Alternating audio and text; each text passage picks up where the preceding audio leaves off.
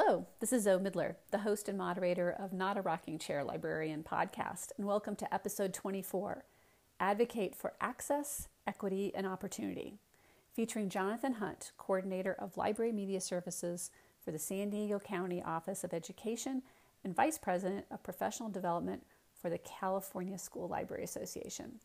Jonathan came across my radar in 2019 when a colleague on Twitter tweeted out a link to his School Library Journal article from 2018, Advocate This, Not That.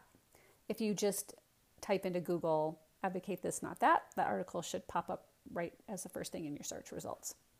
Jonathan recommends reframing library advocacy talking points to better illustrate how K-12 libraries and librarianship directly support and contribute to 4 system-level priorities. He identifies these priorities as equity and access, curriculum and instruction, college and career readiness, and universal design for learning, versus the typical or more traditional library advocacy talking points around reading, information literacy, ed tech, and collection development. To quote Jonathan from the article, many of the typical library advocacy talking points simply don't cut it anymore. We need to reframe key school library elements to bring into better focus our meaningful contributions to 4 important system-level priorities. After reading the article, I was curious about what prompted Jonathan to write the article. What was the state or is the state of K-12 libraries and librarianship in San Diego County and California in general? What has he done in his role as coordinator of library media services to support the advocacy approach he outlines in the article? And what, if any, changes or shifts or wins have resulted from his recommendation to reframe library advocacy talking points? I want to highlight 2 titles Jonathan recommended during our conversation in case you want to check them out. Both are available on Amazon. The first title is Coherence, The Right Drivers in Action for Schools, Districts, and Systems by Michael Fullen, and Learning to Improve, How America's Schools Can Get Better at Getting Better by Anthony Brick. Both of those titles have multiple authors, so I'm just giving you the first ones that were listed. You can follow Jonathan on Twitter at jhunt24, at JHUNT24. You can always follow me on Twitter at zmidler, at ZMIDLER. And remember, if you enjoy listening to this podcast, please take a minute and rate it and review it on Apple Podcast. Now let's hear from Jonathan. Hey, Jonathan. It's really nice to be able to talk to you today. I'm looking forward to talking to you about libraries, librarianship, and specifically about your School Library Journal article from 2018, Advocate This and Not That. As I've already recorded in the intro to the podcast, it really resonated with me because I'm a former teacher librarian. I'm also somebody who served in the capacity that you do, sort of as a library services coordinator. And it just really resonated with me because I wonder if we've been advocating correctly. Are we talking about things the way we need to so they do have traction?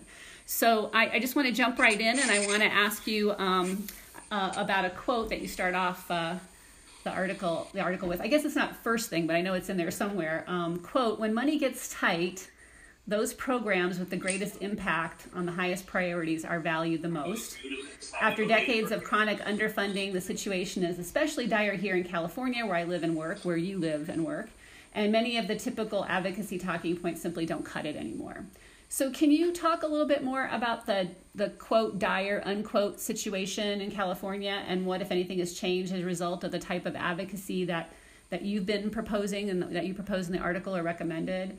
And then I have a follow-up to that is, what have you done to educate or support or prepare administrators and librarians for this type of advocacy approach? Okay. And I can repeat anything for you if you need to. Okay. No, absolutely. That's fine. So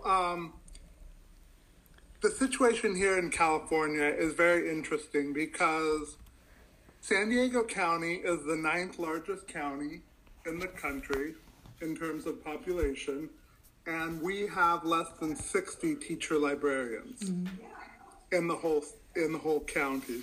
I would say we probably have an additional dozen certificated teachers that work in the library that are de facto school librarians just by virtue of working in the school library for so long. So between the official teacher librarians and the unofficial teacher librarians, we're only at about maybe 6 dozen, maybe 72 librarians total. Mm-hmm. Of those, of the official teacher librarians, I only know of 2 that work at the elementary level. Yeah, wow.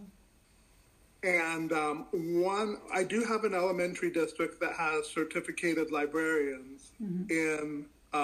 In their classroom. So there's probably another 10 or so within that one district. So that stands in marked contrast to the recommendation from the California Department of Education, which is that you should have 1 teacher librarian mm-hmm. for every 785 students. 1 per 785? Yes. Oh. And so the ratio in California is like 1 for every 8,000. Wow. And so those tend to be concentrated in the secondary schools, as I mentioned, in middle and high school. So teacher librarians within the elementary setting are virtually extinct here in the state of California.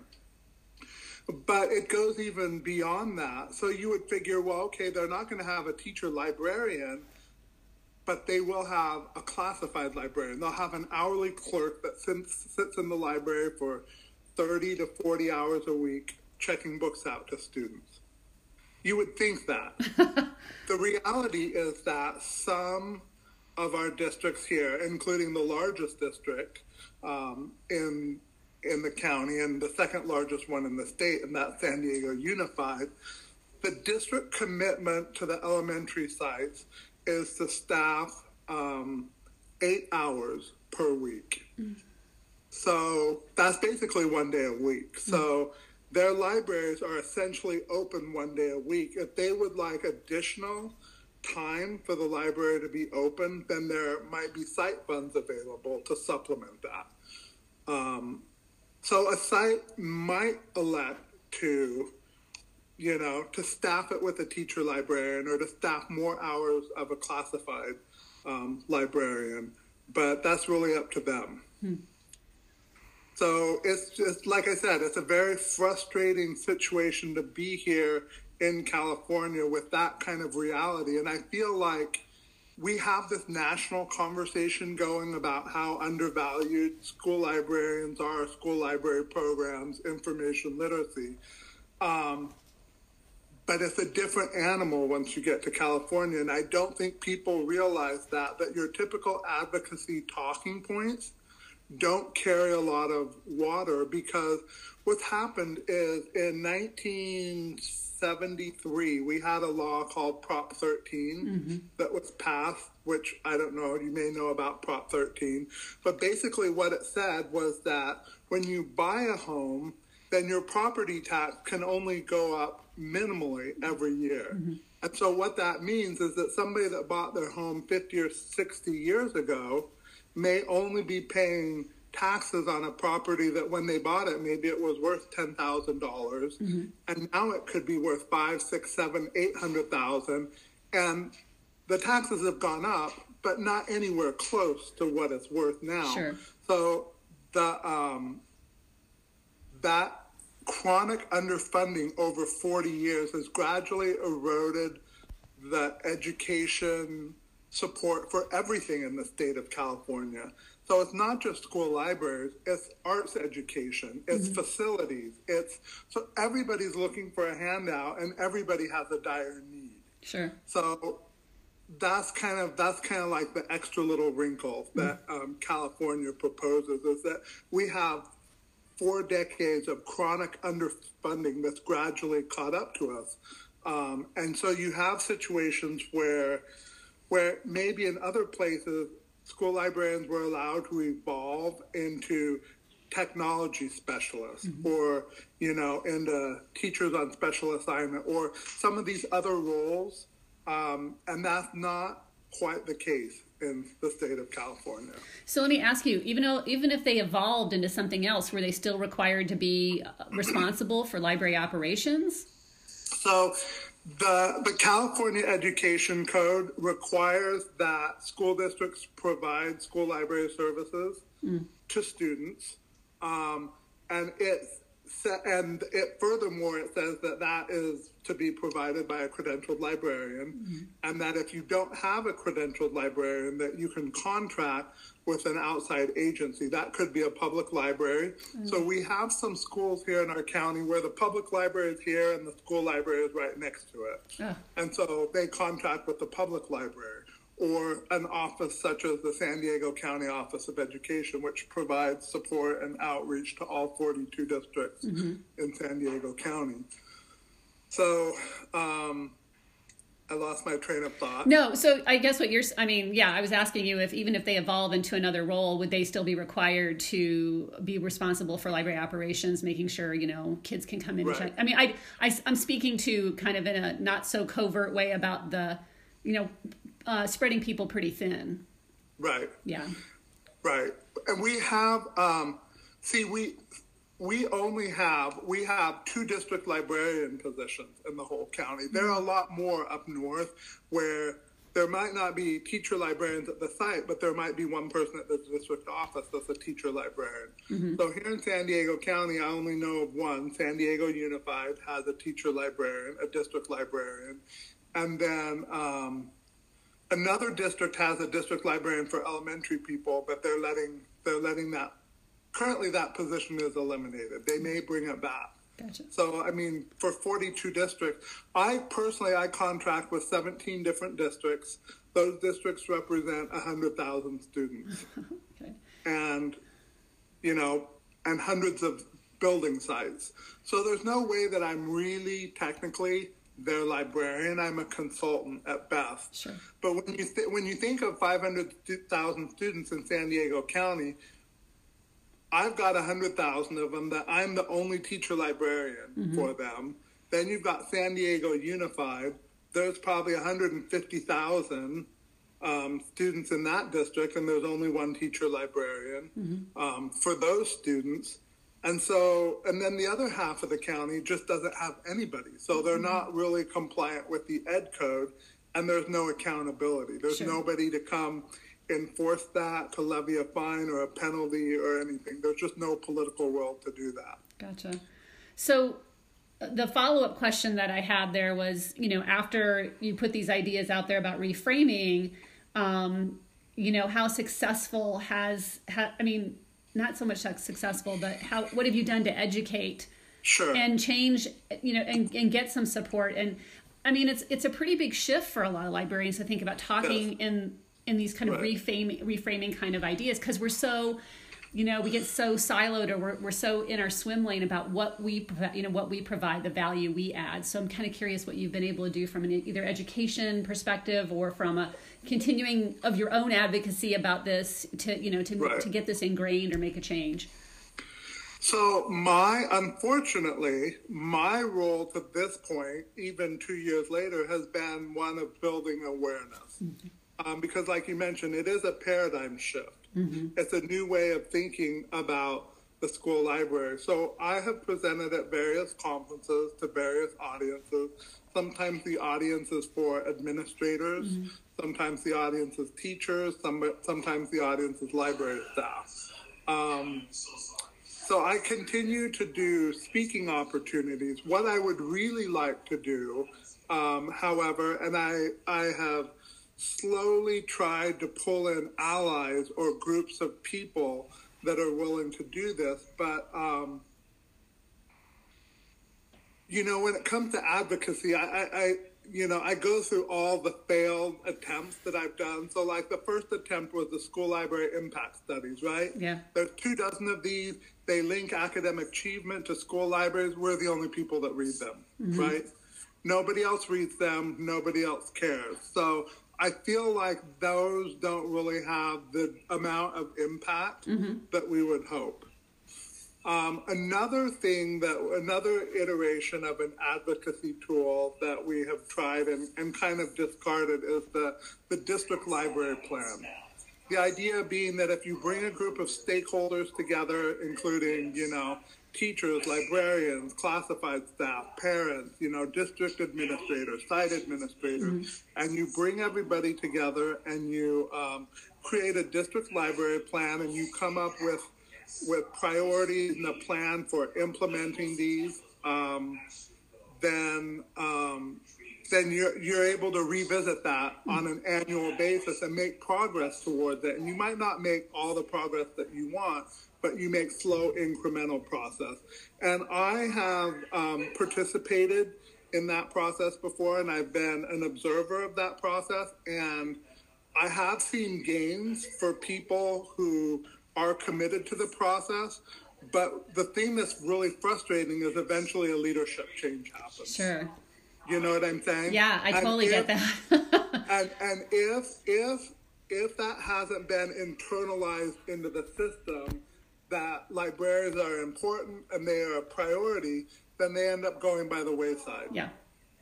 So the next iteration is this thing called network improvement communities that you can read about. I'll give you and your listeners a pair of books that you might be interested in. One is called Coherence by Michael Fullan, and that's a very slender book. The premise of Michael Fullan's book is that if you want to make improvements or changes in complex systems, you need to find the right driver. And what he means by that is that of all the many things that you could do to impact the change you want to bring about, which one has the highest leverage? So just focusing on those one or two things that are going to create the momentum and sustain the momentum. So that's Coherence by Michael Fullan. The other one is called Learning to Improve. It has multiple co-authors, but the lead author is Anthony Bryk, B-R-Y-K. I don't know if I'm pronouncing that right. Learning to Improve, which talks about, which is very similar to Coherence in that it's looking at things from a systems level perspective and talking about how by focusing on a few priorities and doing and making gradual changes, you can evolve. They're called PDSA cycles, plan, do, study, act. If you make these small incremental changes and test them out, rather than rolling out, you see this so often at the systems level. Everybody's going to do this program. We're going to roll it out, and everybody's going to do it at the same time. Whereas if they had field tested it at a site or a classroom, they could have refined it before they did the big rollout and solved a lot of the problems that come up. So those are two books that I read that kind of led me to thinking if we could take some of these, like you said, some of this new advocacy language that I outlined and do a networked improvement community where you have people from different systems, different districts coming together collaboratively to solve problems around making the library a more functional part of the school ecosystem, then I think that, for me, that would be probably the way to go. I have slowly reached out and tried to talk different districts into doing it, and it's kind of hard to get everybody on the same page. So I haven't been wholly successful at that level yet. So I would say I'm definitely still in the building awareness phase. I've gotten a lot of positive response from the message, but I haven't been able to coalesce it around a committee or a group of people that are, what those books describe as a networked improvement community. Those are great resources. Thanks for sharing those. I'll definitely make sure that I chat those up also in the intro, which I go and I record after we talk, just for this reason. Yes. Well, that was a great segue for me because you're talking about the systems, and my next set of questions are really about the 4 system level priorities you identified in the article, and so I want to start with equity. So this is kind of a strange segue, but as librarians, when we talk about advocacy, like I said, I think we tend to sort of stay in that swim lane. Well, I can talk about reading and I can talk about reading literacy because that's what I've been trained to do. And that's what, right. what my program has taught me about. And what you're suggesting is let's not talk about it as just reading. Let's talk about it as equity and access. So One of the things that you talk about in the article is there are a lot of barriers to this idea of equitable access. So what are some of the ways school systems knowingly or unknowingly create barriers to access for students that need it the most? I mean, what are you seeing where you work? Oh, and I see this all over the country. Here's one. So there's a study that says that kids that have home libraries of 500 books will accomplish 3 additional years of schooling beyond that which their peers attain. And that access to that level of access is especially critical for disadvantaged students. Okay, because like middle class students that have a lot of supports, they're not going to fall through the cracks. Maybe they don't have 500 books, maybe they only have 100 or 300, but they've got some other supports. But for those disadvantaged kids that don't have the supports, then it's especially critical for them to have access to a home library of 500 books, preferably. So if you can't have 500, every book up to that makes a measurable difference according to the study. And then there was a follow-up study that confirmed the results. So if we know that this is critical, and we know that 2/3 of low socioeconomic children have no books in the home, and we know that they may have problems getting those books from a bookstore in their community or a public library in their community, and we know that they come to school every day. We let them come to the library, and I'm talking about our very youngest readers. Okay, I'm talking about those transitional kindergarten students, preschool, kindergarten, first grade. We often bring them into our school libraries, and how many books do they get to check out? The kids that need 500 books get to check out 1 or 2 books, okay? Well, I don't know about your public library, but mine has an unlimited amount. There is no official limit to the number of books that I can check out from my public library on any given visit. So you've got these kids that desperately need the books, and they're only allowed to check out 1 or 2 at the most. And oftentimes in kinder or first grade, they're not allowed to take them home. Yep. So I'm a parent of a 6-year-old boy. He's in first grade. Fortunately, when he was in kindergarten, we saw the library book that he was able to check out. So in kindergarten, he was able to bring his library book home. I've never seen his library book in first grade. And they know me. They know literacy is really important. So I think they appropriately matched my kid with a teacher that loves reading and is very excited about literacy and everything. And yet, I don't know if that's a first grade policy. I don't know if it's a school policy. But fortunately, I don't have a disadvantaged child. But we are at a Title I school. It's a dual immersion school. So those kids that don't have any books at their home, those kids that live in the trailer park across from the street that might not have books in their home, and they're in kinder and first grade, and they're already behind the rest of their peers, and you're not letting them check the books out, right? And, and if they lose a book, right? Yeah. Heaven forbid that they should lose a book that really probably should have been, that like 8 times out of 10 should have been weeded out of the library anyway, if you had been doing the weeding as aggressively as you should. But because you're not getting funds for the library and because your hours were cut back, nobody's done weeding properly in the building.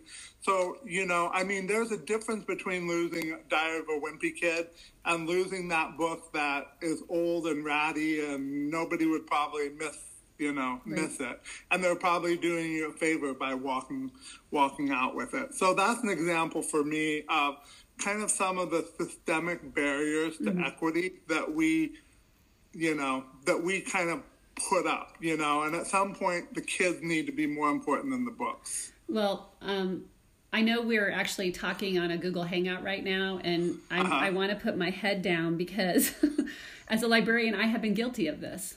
Oh, okay. I didn't think about it like that. right? Sometimes, again, I think you do. I think you get caught up in the fact that I only have X number of books. Right. I have to make sure every kid gets a book that wants a book. I can't weed because they're not giving me any money to do collection, to do reasonable collection development. It is kind of I'm not making excuses, but it's kind of a vicious cycle for the librarian in some respects too. But I have to say I've been guilty of that, and this has been really eye-opening part of the conversation for me. So thank you. But I think framing the conversation around equity and access is going to resonate better, especially I would think with parents, it would really resonate as well. Yeah. And I mean, that's just one example. There are others. I'll give you another example. My first grader brings home a baggie full of books, right? For independent reading practice. Okay. As do many kids. Okay. So these are the books you're sending him home to practice on that are supposed to make him excited about reading. Okay? So I want you to look and see what you're sending home in the baggie. Like, if I had to make you read that book, would that make you excited about reading? Right. Or would you rather have Mo Willems' Elephant and Piggy series? Would you rather have, you know what I'm saying? So the books that we give our kids to practice in those book baggies, I think that's another issue, We're all guilty of doing things to make our lives easier and to advocate for the collection and hold on to the collection for other kids. We used to do this trick where, it was a time management thing where you'd take all the first grade books, you'd check them in, you'd mix them up, and you'd put them on different tables, and you'd have kids pick off the table. Oh, yeah. So you were limiting their choices. It was helping you so you didn't have to shelve any of the books. You know what I'm saying? But in terms of, exciting their curiosity and their passion, Yes. We could spend all day. I could spend all day talking about, you said, the things that we do that we could, hang our heads in shame about. Yeah, but, I agree with all of that. And it would be interesting to do a podcast interview just about all these things that we knowingly or unknowingly, or we thought we were maybe doing for the betterment of the student, but in actuality, we were limiting choice. And, I can see that. So, well, thank you for those examples. I appreciate it. The other system level priority you talk about is, instead of talking about information literacy, talk about curriculum and instruction. So what do you see as the biggest obstacle to systemic librarian or teacher collaboration, what you call, quote, integrated instruction, unquote? And I guess this might go a little bit back to where you are right now with building awareness, but so what are some of the obstacles that you're seeing to making it happen more routinely? I mean, you even suggest just collaborating once a year, like every teacher collaborating once a year with their librarian. And I can tell you from my own experience, that was sometimes incredibly difficult. Even when you have somebody who is super passionate and assertive and, is really proactive with teachers, it was just a really hard thing to pull off. No, it's definitely very hard, and it's hard because we don't have collaboration time built into our schedules very well. But, the thing is, collaboration, not all forms of collaboration are equal. As I mentioned in the article, citing another scholar, you have that, what I call like there's coordination, like juggling the schedule. I'm going to arrange the schedule so everybody has access to the library, or we're going to share the state report books in such a fashion that each teacher will get to use them for the, for the fifth grade state report books. Then you have what I call collaboration. I call it hallway collaboration. It typically works like this. I need books on bumblebees. Can you pull all the books on the bumblebees and have them on a cart for me when I come to pick the kids up? It's like it's like, you scratch my back, please. It's not, it's us just being customer service oriented. Yeah. But really what we really want is a situation where the teacher and the librarian sit down and plan, teach, and assess a project or a lesson together. And it is incredibly challenging. And then the integrated curriculum is when you can do that at least once. I call it the mythical unicorn, right? Because I'm not sure that ever been accomplished? You know, have we really been able to collaborate with the PE teacher or the special ed teacher or whatever? But that would be the goal. That if we did get to that point, we would be so indispensable to the fabric, you know, of the school community that they wouldn't think of, you know, cutting our hours. In fact, they'd probably want more of us, right? Yeah. And they would want to put more money into it. And then from my perspective, from the coordinator of library media services of the district, then there's a super mythical, the super mythical unicorn is how do you make sure that that happens at every school in the district? And that you can't point to that school and say, well, it happens there because they're rich over there. Or there's a cult of personality around that teacher librarian. Or, you know, there are excuses. But is there a way that you can make it happen across the district so it's not just a flash in the pan kind of a phenomenon? I think it's incredibly difficult to do, but the studies that I have seen, David Lurcher did a study that was really, some of the really, the part that I loved was the appendix where he collected data from the teachers about what the advantages of the collaboration were and what some of the or what made it so difficult are enormously instructive, as well as the survey results were that, you know, before teaching solo and independent, like they had very little confidence that 100% of their students were getting, you know, achieving the objective, and then it jumped to 75 to 100%. Right. When they collaborated with a teacher librarian. Well, I can't tell you how many conferences I've been to where, you know, you go to a session and a teacher librarian is there and they brought teachers with them to do almost a panel sort of advocacy conversation about how beneficial it's been to them as teachers and to the students to do this collaboration. I mean, time after time, I've even done panel sessions like that. Right. And I, you know, I started as a teacher librarian in 2007, and I just feel like, you know, we're continuing to have the same conversation, and now it's 2020. And it's not like, oh, woe's me, and it's never going to change. I just think that framing the conversation, especially with administrators about, you know, again, instead of about being about information literacy and research strategy instruction, how we can add value to the experience of learning to both the teacher and the student, and vice versa.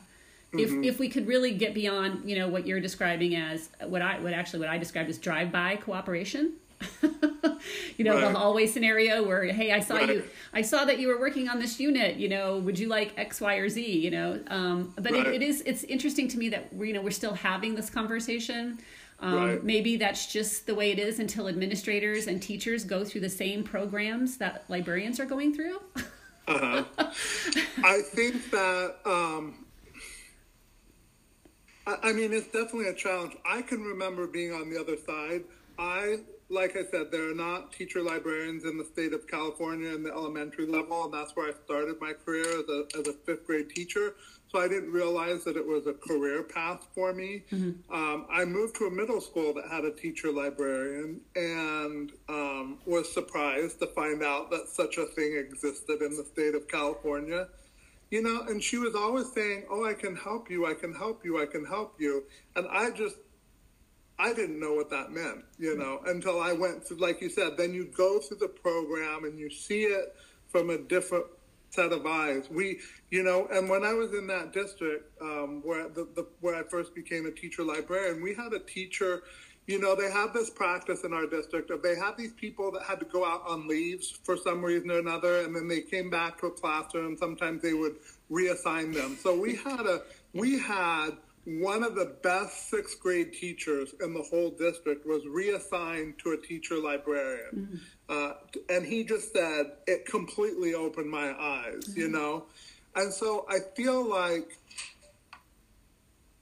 the kind of stuff that we need is we need people to do like fellowships in the school library. If we could have like if you could have like somebody take a leave of absence from their first grade classroom or their third grade classroom and work in the school library as the second teacher librarian, and then take that perspective and go back into their classroom, then I think slowly you would change the culture of the school because people would understand what a resource it was. But that also assumes that if you do, I mean, I love this idea of, it's kind of like the idea of pineapple visits. I don't know if you know what those are. It's a kind of PD where pineapples are I guess the universal symbol of welcome in Hawaii or something.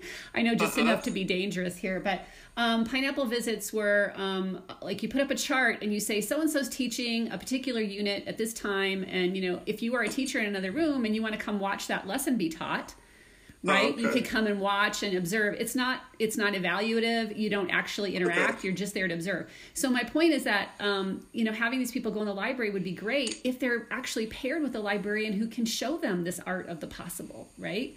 I mean, there still are a large number of librarians who see their job in very sort of specific terms. Right. So, you know, I would love that. I just always wonder, you know, will you always get the librarian who's going to really show you what is possible? Right. So, right. I'm not trying to be a Debbie Downer there, but I just worry about that. No. And I'm just like, I know that like some of the ideas that I come up with, that only being one of them. You know, another one is, well, the fact is we need to do something to shake up people's paradigm and to change the conversation around what school libraries really are in this day and age and what school librarians actually do. And, you know, I think radically redefining the roles of the school librarian at the site through a program like that, or, you know, we had a situation where they were going to eliminate a large district here was going to eliminate their classified librarians. And they thought that they would be able to staff the library with vice principals before they realized, oh, there's this union contract that says if you eliminate these classified people, you can't like staff them with, you know, with other people. But I think the idea of having a vice principal in the library, I think, I would like to think of the school library as kind of like the vice principal of curriculum and instruction anyway, you know, and I would like to see them collaborating and be recognized as the curriculum and instruction resource on the campus so that we don't need that math TOSA, you know, or that ELA TOSA or the ELD TOSA or the tech TOSA. You know, in San Diego County, we don't have teacher librarians, but we have schools that have come up with these other, you know, teacher on special assignment roles and responsibilities. Yeah. So in my mind, those could be teacher librarian positions. They're just called by a different name. No, and actually, I saw that somewhere else where a person was promoted to the district level, having formerly been a librarian, and they were library services coordinator / materials, like, I don't know if they were a coordinator or a director of instructional materials. And and while that had a bit of a bent to it of being very administrative and sort of like, you know, buy the books, make sure the books are delivered, because of that person's background, I think that they were able to add a lot of value in that role, right? Like, you know, so that was at the district level, but I agree with you. That would be a really interesting way to reposition the librarian and really take advantage of the fact that their fingers are in all the pies in that way. Yeah, I like that idea. Yeah, so ultimately, I think that what we need a superintendent that has been a school librarian. Wouldn't that be lovely?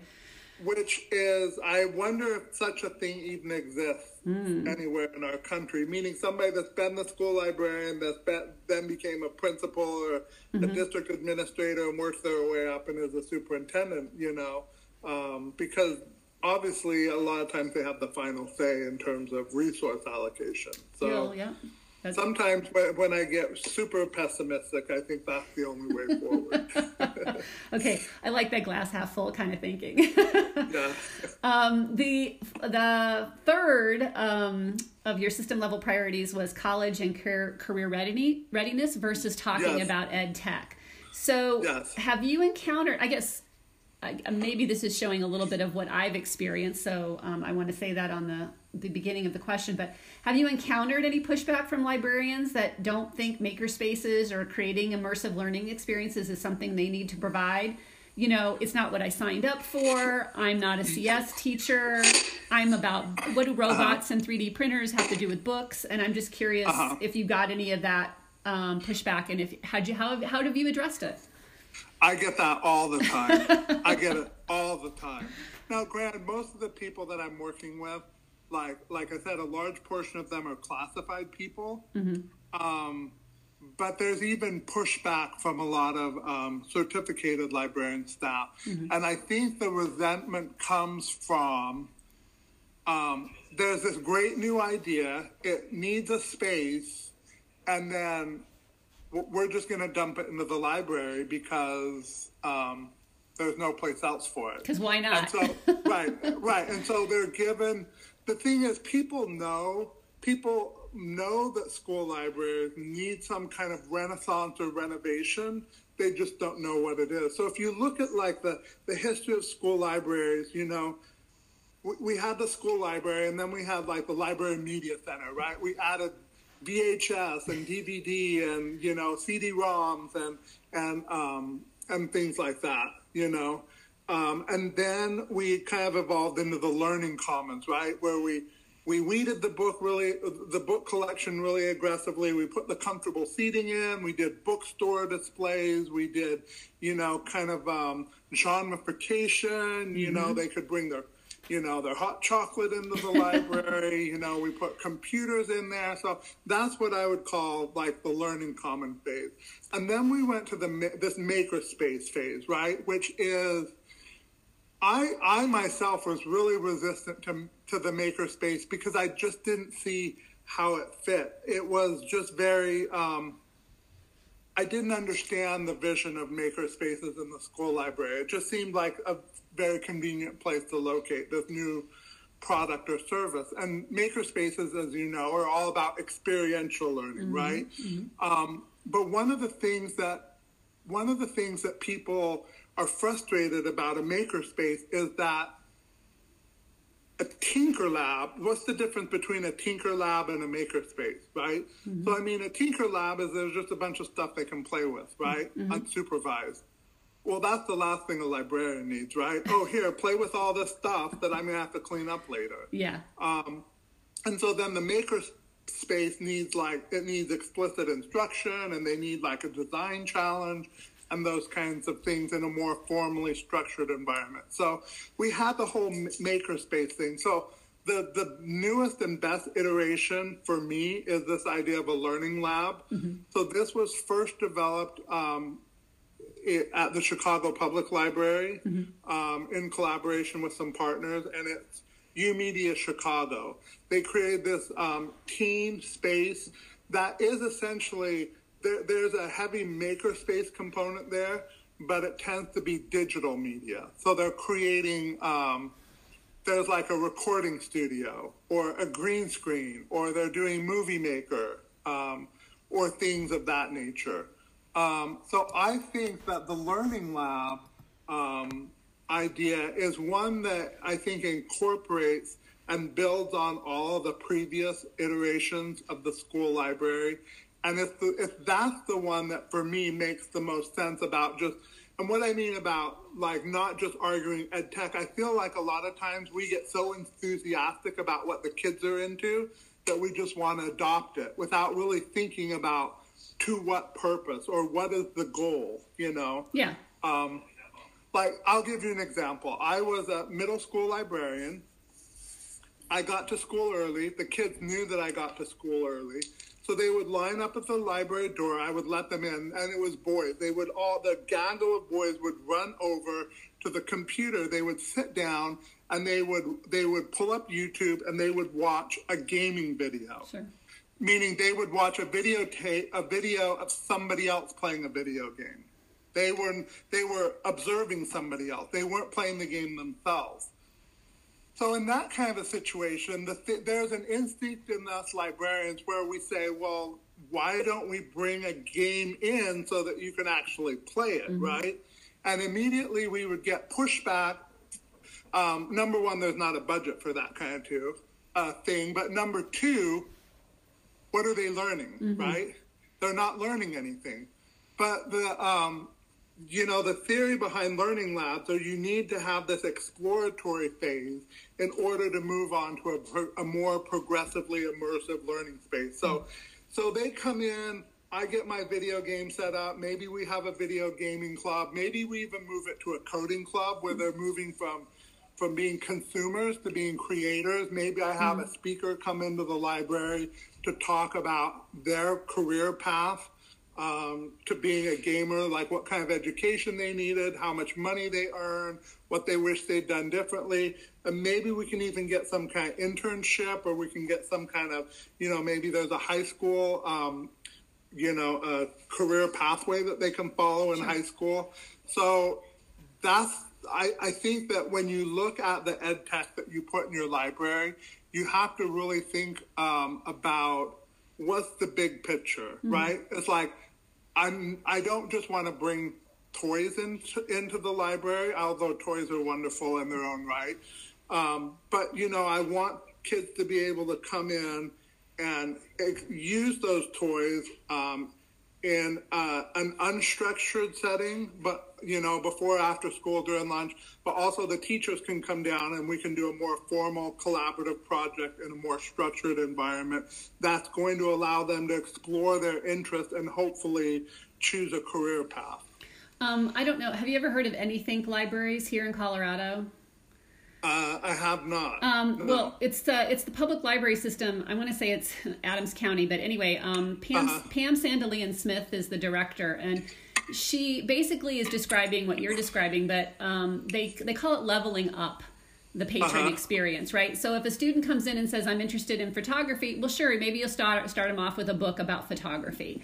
And the next time they come in, maybe you'll have them, I go online and look at some great images that famous photographers. The next time they come in, maybe you'll have a camera, right? And let them play with and explore the camera. So as a librarian, I kind of always feel like when I got pushback, I would always just say, look, it's kind of our job to keep sort of pulling at that thread and understanding how we can level up the experience for the patron. And I think Anythink Libraries is like I said, it's the way they've branded that public library group. But it's just constantly trying to figure out what is the thread you can pull on to keep the students interested. And, if a kid comes in and says, I'm interested in learning about, the history of robots, well, again, I'll give them a book about that. And then maybe eventually I'll have them sit down and do some coding or play with some robots. So I understand the resentment argument. It's time, it's stuff.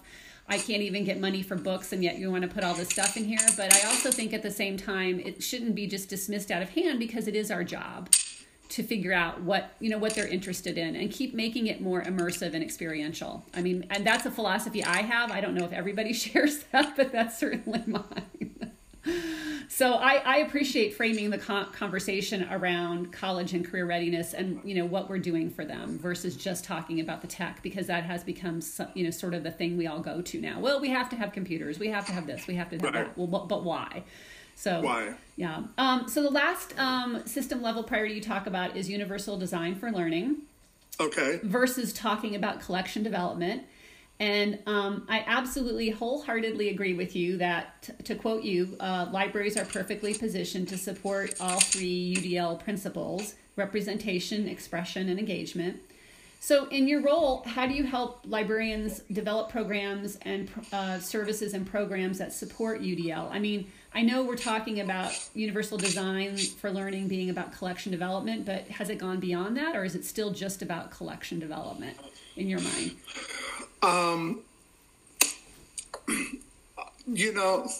So again, like most of this stuff, I'm still in the building awareness kind of phase. Sure. So I'm getting it out there to people that this is the idea. This is what you kind of need to do to be building not just your collection, but your services. Mm-hmm.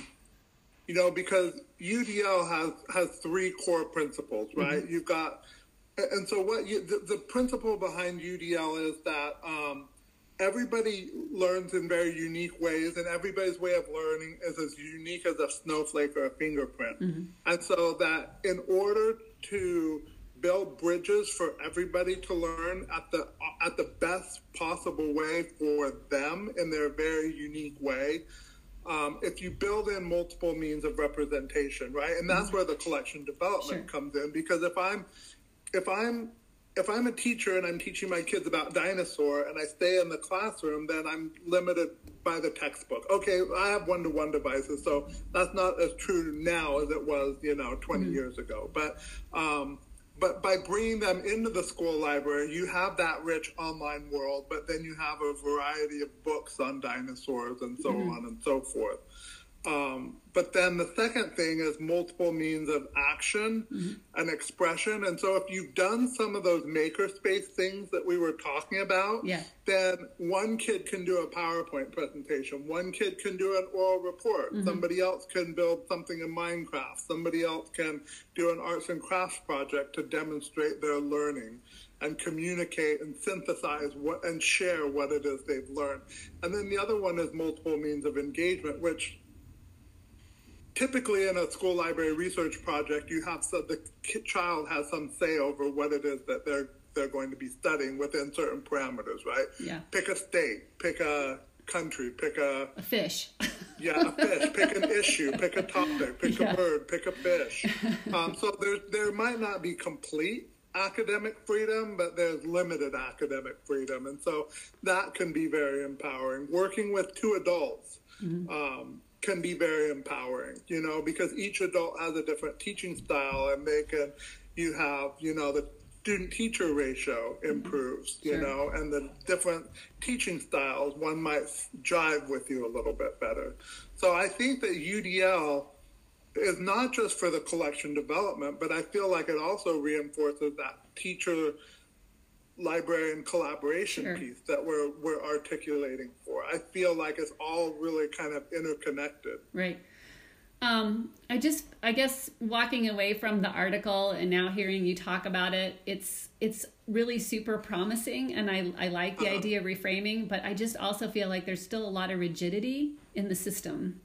Right. Like, even to have conversations about letting students pick a different way to express what they've learned, to show their, I don't like to use the term mastery of a topic, but to demonstrate how they've learned and what they've learned is still so fixed for some, institutions. So when a librarian comes in and even makes the case, well, maybe Susie'd like to do a PowerPoint, but maybe Johnny wants to do a podcast. The first question you get is, well, how do I assess this? Right? These are two different things. And again, it just kind of takes everybody way out of their comfort zone and maybe puts that resentment factor in place. And so I'm just wondering what skill a librarian can use to sort of soften that, or say, hey, it's not as complicated as you think to do the assessment if we want students to be able to, pick different ways of showing their, how they've mastered the topic, or how they, what they've learned, show what they've learned. So I don't know. I don't know if you have an answer to that. I don't have an answer to that. Yeah, no. I think that, there's a Ta-Nehisi Coates quote that I'm really fond of that comes from his book, Between the World and Me, where he says, I was made for the library, not the classroom. The classroom was a jail of other people's interests. The library was open, unending, free. And so I think one of the frustrations is that our kids come to the system, and then we've defined for them what it is they're supposed to learn, right? I hate even having learning objectives sometimes, because I feel like this is it. This is the box that you have to learn in. You can only learn what's in this box, I have a colleague that says he has a riff on begin with the end in mind, and he says begin with the endless in mind. Don't put boundaries on whatever your learning is going to be. And I feel like that's kind of like the curiosity and the passion that we need to nurture in our students. And when you see studies about student engagement, And you see that by the high school level, it hovers around 20 to 25%. My question is, how can we make it so that kids are 100% engaged all the time that they're in school? I feel like being in that state of engagement is so, we're so focused on standards and that kind of stuff. But I think the reality is that when you are engaged, you naturally start doing complex things to learn and pursue information. And I feel like if we actually broke it down, we'd see that there's a lot of complex laying of standards that happens with students when they are super engaged 100% of the time. They typically rise above our expectations. Well, yeah, it happens more organically for them. I mean, I think that's always, I think that's, that's what that's definitely the holy grail, isn't it? Yes. Pedro Noguera, a very famous scholar, said, I wish that we didn't focus on achievement. I wish we focused on engagement. Because if we were as focused on the engagement as we were on the achievement, then the achievement would follow. Yeah, and I've always thought, I've always believed that librarians are so uniquely positioned to create the engagement because we don't have always those parameters around us that a classroom teacher does. We're the only classroom that offers academic freedom. That's right. Exactly. You can come into my library and you can ask me for, like a middle school student. I've had middle school students ask me for books on marijuana, if they could read Mein Kampf, or I have had just from middle school students, I've had the widest range of things that are beyond the curriculum, that you would just be very surprised, and shocked, No, I had middle school students where I was a teacher librarian, and I was always surprised by what they'd ask for, and I always lamented that I couldn't always get what they wanted. But hopefully provide them a suggestion where they could go and get it, or talk to a parent about obtaining it for them. So I totally get that. We have. You've been really generous with your time today, so I want to thank you for that. and my listeners don't know this, but I'll tell them we've been trying to talk for 3 days, so we were finally able to get the tech to work. So I do have to mention Ed Tech. We finally got to work, so thank you for that. Is there any? The last question I just want to leave you with: is there any? You identified those 4 system level priorities: equity and access, curriculum and instruction, college and career readiness, and universal design for learning. Is there anything you'd change or add to that? It's been a couple of years since the article came out.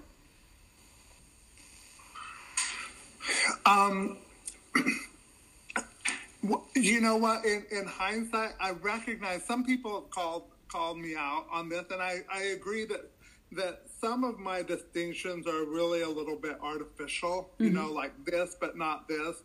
And my point wasn't to say don't argue for the first thing. It was just to think about it within a larger context. Right. So, the idea of information literacy really runs through curriculum instruction. We're really focused on something here called global competency. Now, that's been a big buzzword here. And I feel like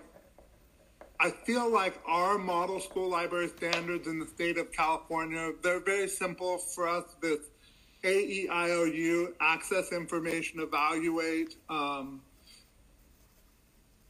integrate,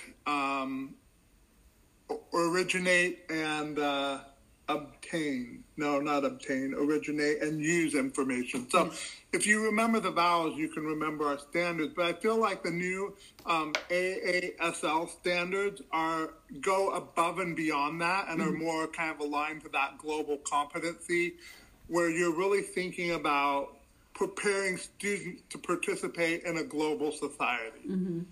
So I think that's probably, it's just maybe a more expanded understanding. But I don't know that there are only 4 buckets or categories, but that was just a starting point. No, I assume that was the case, and I'm sure other people in other districts probably have different system priorities. But I wanted you to know, I don't know if you were aware of this, but the Every Library 2019 annual report has come out. And they do echo your idea of reframing conversations. And one of the things that they did is they gave specific examples about how public libraries can advocate in terms of constituents. Specifically, how do you talk to a conservative group of patrons about library funding, and how you would have the same conversation with our more liberal members? Right. So I didn't know if you were aware of that, but I wanted you to be aware of it, because I was like, oh, it just popped up on my radar after we had decided to talk, and I thought you would find that interesting. So it's the Every Library 2019 annual report. I recommend you take a look at it. Jonathan, thank you so much for your time today. I really, really appreciate it. And I will give you a heads up when the podcast is posted. Okay, sounds good. Thank you for having me. Okay, we'll talk to you later. Okay, bye-bye now.